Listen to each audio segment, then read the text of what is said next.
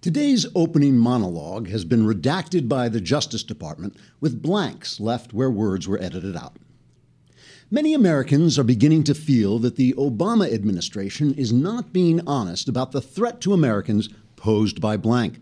A perception has grown up that any link between terrorism and blank, or violence and blank, or the mistreatment of women and blank is being hidden from the public. Possibly the administration feels that by not mentioning blank when there's an act of blank terrorism, it can keep the public from thinking about blank or connecting the dots between a rising tide of worldwide chaos and blank. Whenever a terrorist shouts blank blank before setting off a suicide bomb, or swears allegiance to blank, or says that there is no God but blank and blank is his prophet, before spraying a room of innocent people with bullets, the administration edits out the references to blank and immediately tries to reassure people that there's no more violence caused by blank than there is by Christianity. After all, as President Obama and Hillary Clinton have repeatedly told us, it's guns that cause violence, and just the fact that the guns are so often in the hands of a blank, there's no more reason to condemn blank than there is to point out that many hateful people are Christians, are Republicans, or Christian Republicans, or conservative Christians, or conservative Christian Republicans who go around spreading bigotry against blank, like the hate-filled conservative Christian Republicans they are.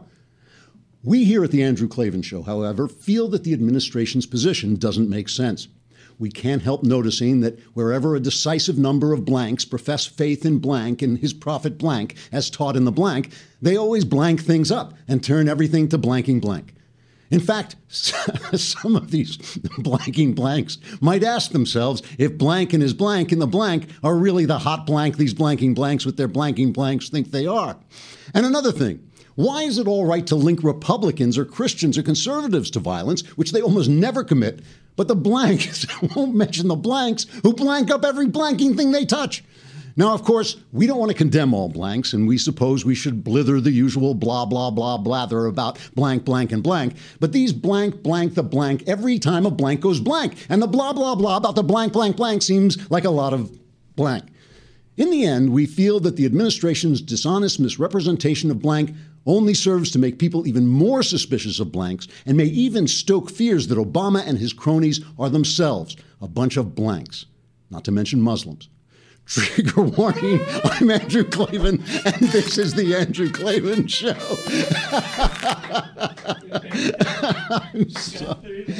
Just barely. You know, we have a question. It's Mailbag Day. Yay, Mailbag Day. We love Mailbag Day. We really do. And so you should subscribe so you can be in next week's Mailbag Day, because you already clinging to your lousy $8 a month. You've already missed the chance to be in today's Mailbag Day. But we do have a question about breaking up during the monologue, so I'll address that important issue when we get to the mailbag. So we're going to talk about Brexit, not just Brexit from the British points of view, because who cares, you know? I mean, like we fought. Every time I see Milo Yiannopoulos and that other guy that Pierre, what's his name? I always think, like, didn't we fight a war to keep you guys out of the country? Why are you telling us? Why are you telling us what we should be doing? So I don't want to tell the British what they should be doing. I want to talk about this as it relates to us.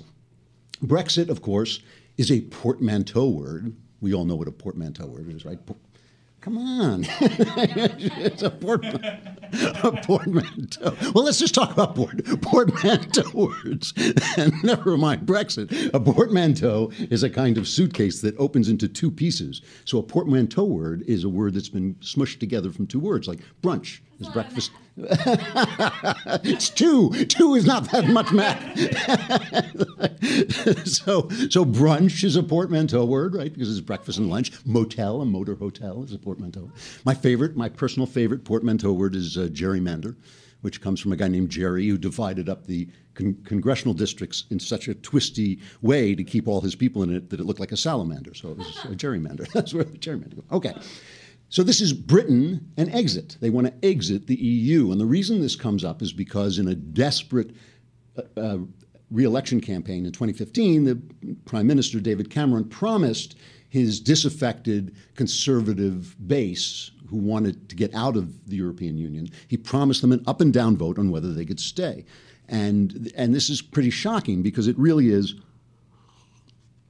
like a Texit. It's like if Texas had a vote on whether to leave the this union, So it's although obviously this union has only been something that's come up after the war, and it's much more modern, but still there's a lot of similarity. The EU, Britain has some certain outs, certain ways that they're not part of the EU. They kept the pound. They still have some control over their borders. But the EU is this massive bureaucratic institution. They elect their parliament, but the parliament is really the tools of the bureaucracy. And this bureaucracy is churning out laws that the British are supposed to follow, that everybody's supposed to follow. The laws come out of Brussels, but everybody's supposed to follow them. And one of the big complaints that the British have is that the British are people who follow rules. So when Brussels sends laws to Italy, that's like to laugh, The Italians haven't had a government since Caesar got murdered, So they're like, oh yes, laws are from Italy, good, throw that away, throw it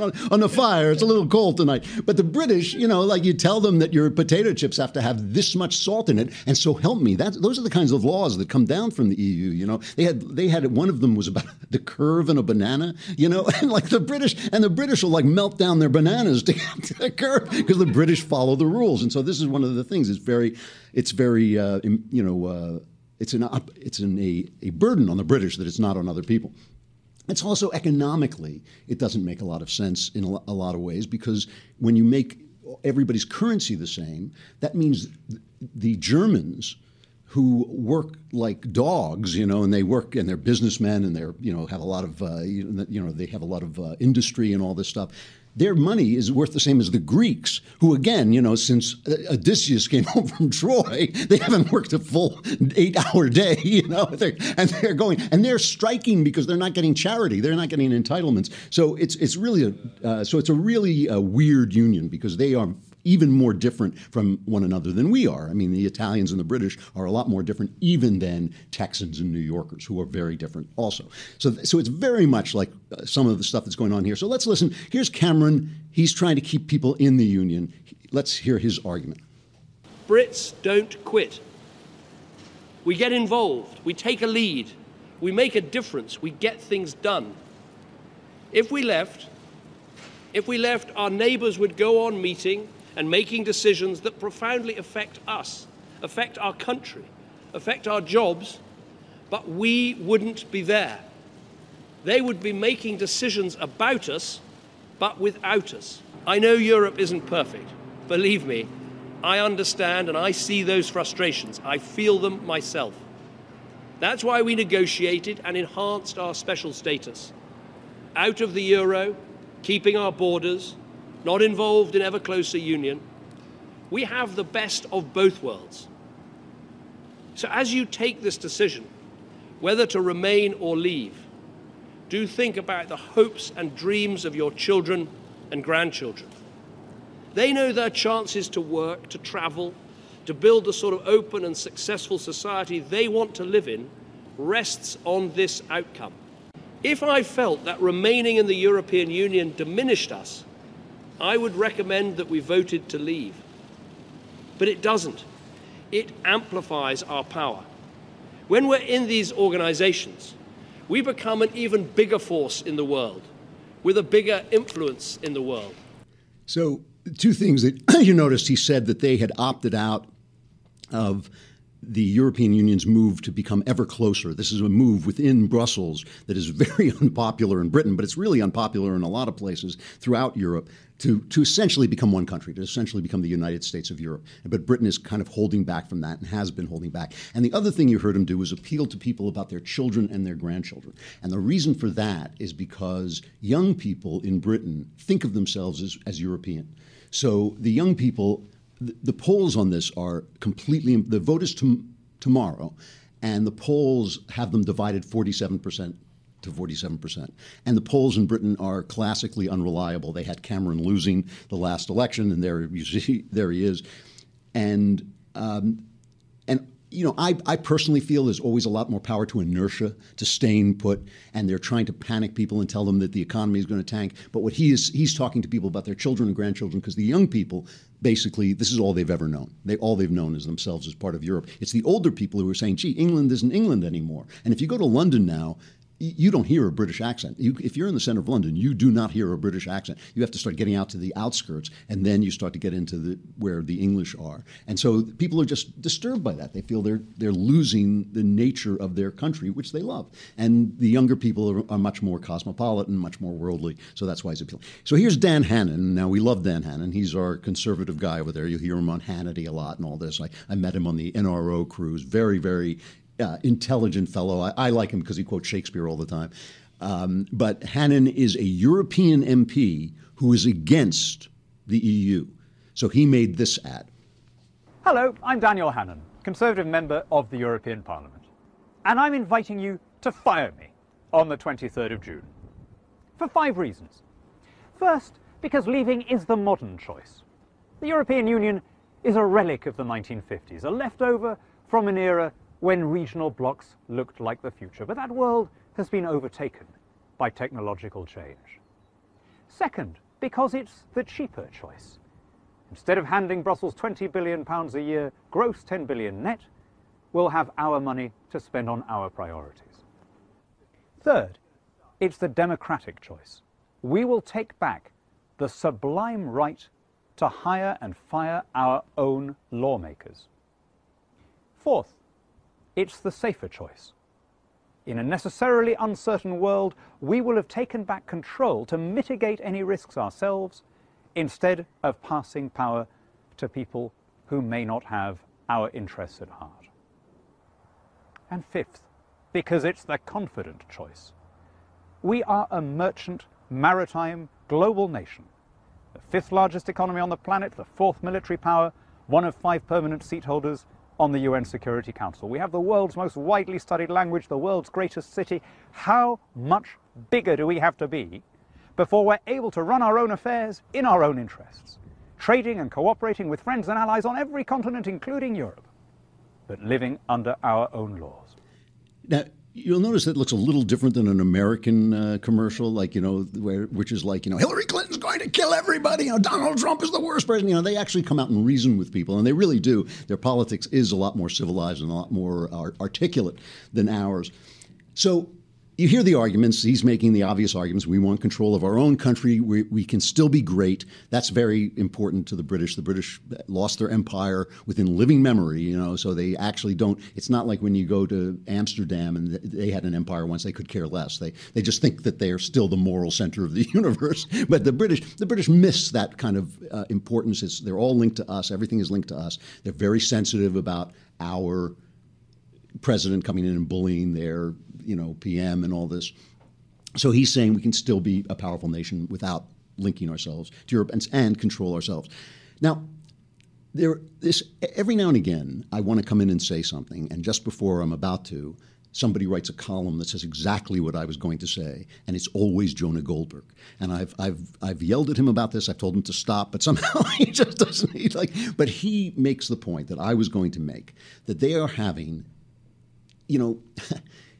I'm always very slow to tell other countries, to express opinions about what other countries should do. And the reason for that is I've lived in Britain, I've lived overseas, and until you live someplace, you do not know that place at all. When you hear Bernie Sanders talking about Scandinavia, he doesn't know jack about those countries. He doesn't know how they work. He doesn't know what's failed there. He doesn't know what they're arguing about. He just sees looks like universal health care, so we should have that here, and it all works because they're all nice white people with yellow hair, so everything is great, and that's really the way people are thinking about other countries. But personally, I have an instinctive feeling that Britain should get out. Britain has exempted itself from the foibles of Europe throughout its history. They didn't have the Inquisition while the rest of Europe had the Inquisition. They didn't get involved in the 30 Years' War, this bloody war that just completely, it was mostly fought in Germany, but every country in Europe was killing everybody else in Germany, and the British just stayed out of that. They didn't have the French Revolution. They stayed non-revolutionary and developed toward freedom in a much more majestic and quiet and slowly paced way. And they, of course, didn't have Hitler. They alone, while the French were going like, oh, it's not to be killing Jews. What a good idea. I like it. The British were like, yeah, come and get us, So they have stood up in many, many ways. And my instinct is they should do that again now. But of course, it's something for them to decide. But the thing is, they're having the exact same problem with Brussels that we are having with Washington. And here is the way that Jonah Goldberg puts it. He says, for generations, American elites, particularly on the left side of the aisle, have insisted that democracy gets in the way of optimal decision making.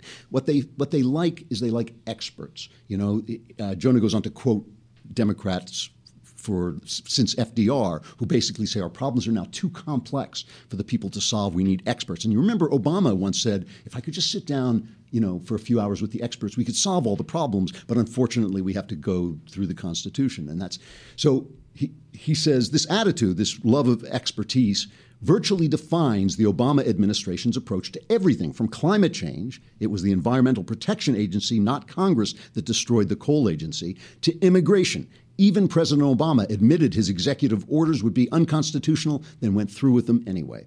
Hillary Clinton's disdain for the rules regarding her server and email, whether criminal or not, have the distinct stench of aloof aristocratic arrogance, as does her family's foundation. The thing about the rule of unaccountable rulers is that people will defer to them so long as they feel things are moving in the right direction, economically and otherwise, but when their incompetence and self-dealing seems to come at the expense of the public, the deference ends. See, the problem with rule by experts is that experts don't know anything. This is really the problem. An expert telling you how you should, make your bananas, how you should run your garage, doesn't know what you know. There's a wonderful old movie. You ever see Back to School with Rodney Dangerfield? In Back to School, Rodney Dangerfield is a businessman, a rich businessman, who goes back to school because his son is having problems. He goes back to college. And here's a scene where the expert in college, who's never started a business, never done anything, is explaining to the class how you start a business, and Dangerfield interrupts him.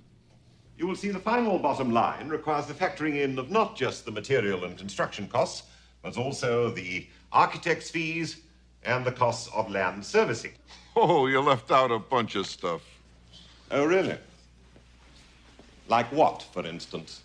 Well, first of all, you're going to have to grease the local politicians for the sudden zoning problems that always come up. Then there's the kickbacks to the carpenters. And if you plan on using any cement in this building, I'm sure the Teamsters like to have a little chat with you, and that'll cost you. Oh, and don't forget a little something for the building inspectors. Then there's a long-term cost, such as waste disposal. I don't know if you're familiar with who runs that business, but I assure you it's not the Boy Scouts. That'll be quite enough, Mr. Mellon. Maybe bribes and kickbacks and mafia payoffs are how you do business. But they are not part of the legitimate business world. And they're certainly not part of anything I'm teaching in this class. Do I make myself clear? Sorry, just trying to help. That's all. You gotta pay off the mob if you want the construction stuff. So, yesterday, Hillary Clinton launched her big attack on Trump for his business failures. And one of her funny lines, plays Hillary 2, the second Hillary clip. I think Donald Trump has said he's qualified to be president because of his business record. A few days ago, he said, and I quote, "I'm going to do for the country what I did for my business." So let's take a look at what he did for his business. He's written a lot of books about business. They all seem to end at chapter 11. Hey, good line, I guess, for a politician. But the thing is, in business you fail. In business, failing is part of your success. You fail because you try things out on the public, and the public doesn't like them, and you change. True in show business. You make a movie, the public doesn't show up, you make a different movie. You change the things that you do. In government, you never are held accountable. You can turn Libya into a flaming mess, and you're still Secretary of State. You can leave people to die in Benghazi and then come back and lie about it. And as long as you can keep lying, as long as you can keep convincing people to vote for you, you never are held to account. So a businessman is held to account. It was Monday, that hacker, Guccifer 2.0, released some documents that he had gotten from the DNC where they were assessing what they called Clinton Foundation vulnerabilities, things that Clinton may be hit on. And these are not new things. These have all been put out in that book, Clinton Cash, in other words. Just let me read. I'm just going to read a list that was in Breitbart. The Clinton Foundation received donations from individuals tied to Saudi Arabia while Clinton served as Secretary of State. Indian politician Amar Singh, who had donated at least $1 million to the Clinton Foundation, met with Hillary Clinton in September 2008 to discuss an India-U.S. civil nuclear agreement. Billionaire steel executive and members of the Foreign Investment Council in Kazakhstan, Lakshmi Mittal, gave $1 million to $5 million to the Clinton Foundation before Clinton became Secretary of State. Soon after Secretary Clinton left the State Department, the Clinton Foundation received a large donation from a conglomerate run by a member of China's National People's Congress. On and on and on and on. So, this is like an unaccountable woman. This is a woman who does not hold herself to account. And of course, we just saw from the Federal Election Commission, Trump is basically paying himself to run for president. So his record is not that good either. Our ruling class, for lack of a better phrase, our ruling class has failed us. They have failed us utterly. And we, in our desperation to bring in outsiders, have, according to the irony of God, brought in the two dirtiest insiders we could have thought of, Trump versus Hillary. And that's the thing. So we should be thinking, too, the way the British are thinking, maybe it's time for a new federalism, which is really what I would like to talk more and more about as this show goes on. We need a rebirth of federalism at every level, political, economic, and moral. We need to refashion our localities, our churches, our towns, our states in defiance of Washington, and recreate the America we want in our hometowns. All right, we'll talk more about that as the time goes on. It's time for the mailbag. Hey, mailbag. All right, first question from David. My wife and I loved your episode 140 intro monologue.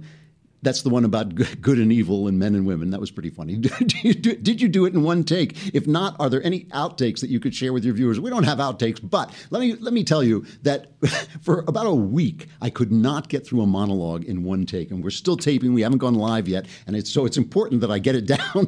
And the problem was, this really was the problem. They shifted the lights. So suddenly, where before everybody was back there in the dark, I couldn't see them, but now I can see them. So I've kind of adjusted until today when I blew it. So I'm just going to have to fight my way through, because we will be going live eventually, pretty soon, I think, within the next couple of weeks. And so there's nothing I can do. That one I did get through in one, because I just adjusted my mind to the fact that I could see everybody. Before, they were all in darkness, so if they didn't laugh out loud, they didn't crack me up. But when I could see them kind of trying not to laugh, and it broke me up. All right, from Alicia.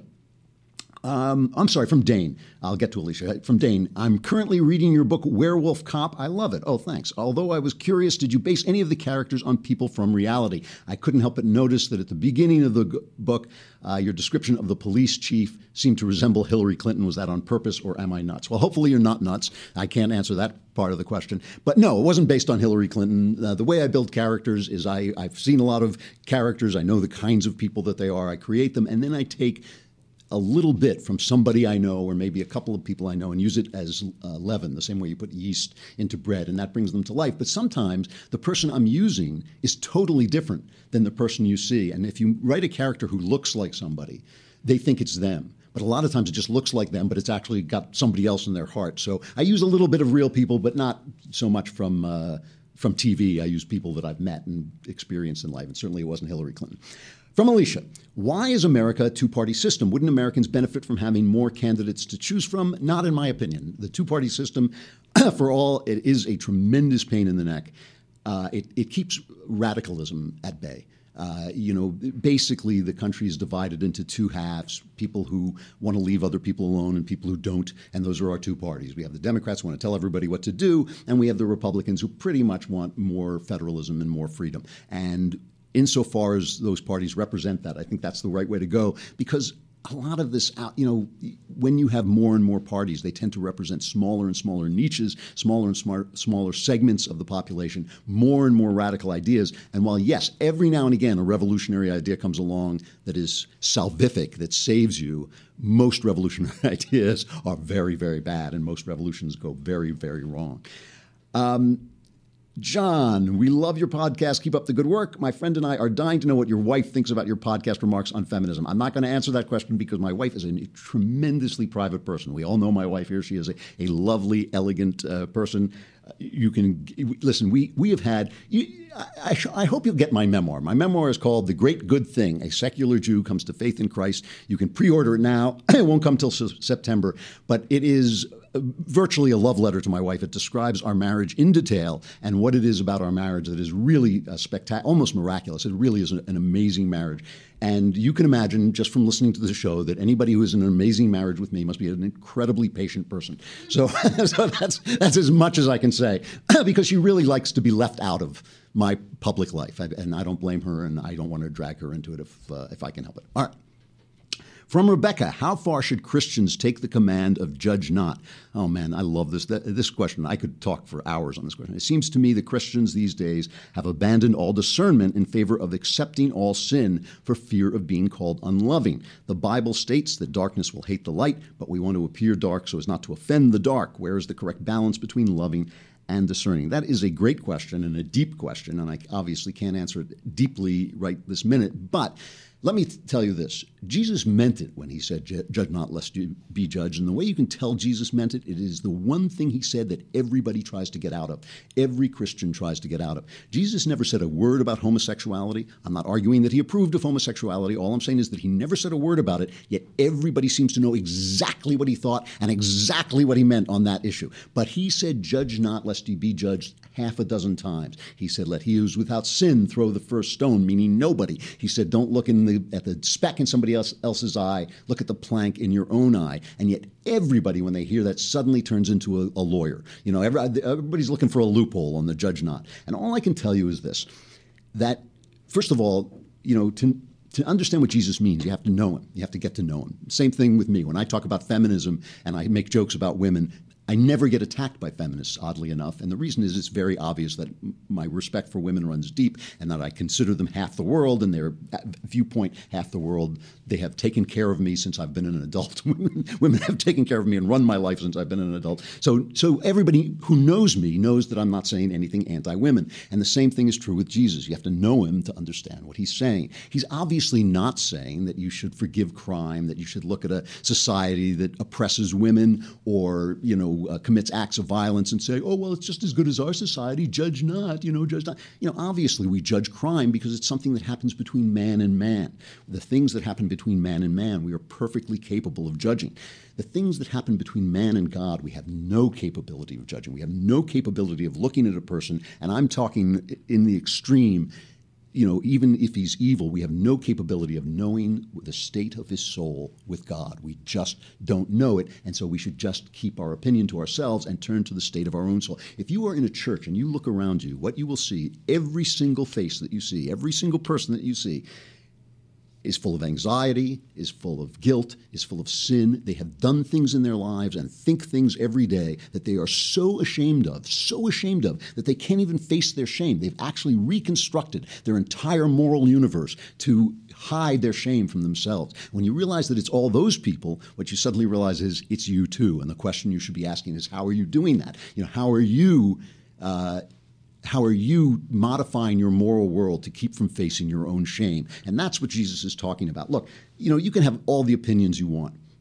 I've worked on a lot of hotlines, suicide hotlines, and people call in and they say they've done terrible things, and they say they are terrible things. I mean, things like people call in and say they're Satanists, and do you think it helps them? Do you think it saves them? Do you think it keeps them alive to say, like, ooh, Satanism, that's wrong? I know, look, we both know, we all know what Satanism is. We know it's terrible, but that's not what they're looking for. What they're looking for is love. And if you're going to help them, it's going to be by loving them and taking them in and accepting to them and listening to them.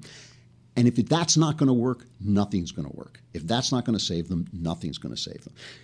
I will end with this. When Jesus tells you something hard, like judge not, because it's really hard, all I can tell you is if you try to, the more you do it, the more joyous you become. The more you leave people to their lives, the more joyous you become. The less you worry about what other people are doing in their bedrooms, how other people are eating, how they're drinking, what they're thinking, the happier you will become. And you only have to look at the left and how miserable they've made themselves trying to tell everybody what they should eat, what they should think, who they should love, what their opinion should be, who they should serve in their restaurants, to look at how miserable they make themselves, to know that if you let go of other people's lives and stop trying to coerce them to be good, you will become more joyous and more wise as well. So anyway, it's not to tell you not to have opinions. It's not to tell you not to judge the actions of one person to another. It is to tell you that you are not the judge of people. God has got that, and you've got to trust him to have it. Gee, I'm out of time. There were a couple of really great questions. Maybe we'll come back to them next week. Don't lose them. Okay. All right. Stuff I like. You know, I've been talking, I'm kind of out of time, but stuff I like. I wanted to talk about this book, House of Leaves, and I'm not recommending House of Leaves. It's by a guy named Mark Danilewski. It's a ghost story. It's really big, and it's really, really difficult read. It's a very difficult read. It's a postmodern book. It's about a guy who finds an academic study of a movie that may or may not exist, okay? And the movie is about a family in a haunted house. And so it's all these college professors speaking in this college speak, this academic speak, about this haunted house, about this movie about this haunted house. And the reason I love this book, I found it really entertaining, but it's an intellectual exercise. It's not like a big emotional book. But the thing I loved about it is at the heart of this story is just a love story between a brave man and a loving woman. It is a man who has the courage to walk into the darkness and a woman who has the love to follow him and help him out. You know, and what the book sort of says is that everything we talk about, all the academics, all the nonsense, all the politics, everything, at the center of it is that. At the center of that is, at the center of our lives, is whether a man is brave enough to do what has to be done and whether a woman loves him enough to do what she has to do as well. And when I talk about the logic of stories, you know, one of the questions that came in that I didn't get a chance to answer was, why don't I do stuff I hate? Like, the question comes from Ben, so maybe it's from Shapiro, but it says, why don't you do a Things I Hate segment? And the reason is there are no things I hate. I don't hate works of art. Some of them I think are bad. I think they don't do what they're supposed to do, but they don't bother me. They don't even bother me if they're selling leftism, because I realize that just as God will speak to the sinner in his sin, stories will speak to the heart in truth, even if people try to lie. If people try to lie, the story will fall apart. If the story reaches people, it will reach them in truth, even if the artist was trying to sell propaganda and lie. So I forget stories that don't work. And I love the stories that do work, and I just have no great list of things that I don't like. I would do the mailbag every day, but I'm not allowed, so I won't. So please subscribe so you can be part of the mailbag, ask some questions. We will end the week. My gosh, this week just flew by. It's already time for the Klavanless weekend. So that sounds bad for Britain, I think. You know, as Britain goes into the Klavanless weekend, we'll hope they survive. I'm Andrew Klavan. This is the Andrew Klavan Show. Come back tomorrow, and we will wrap the week up.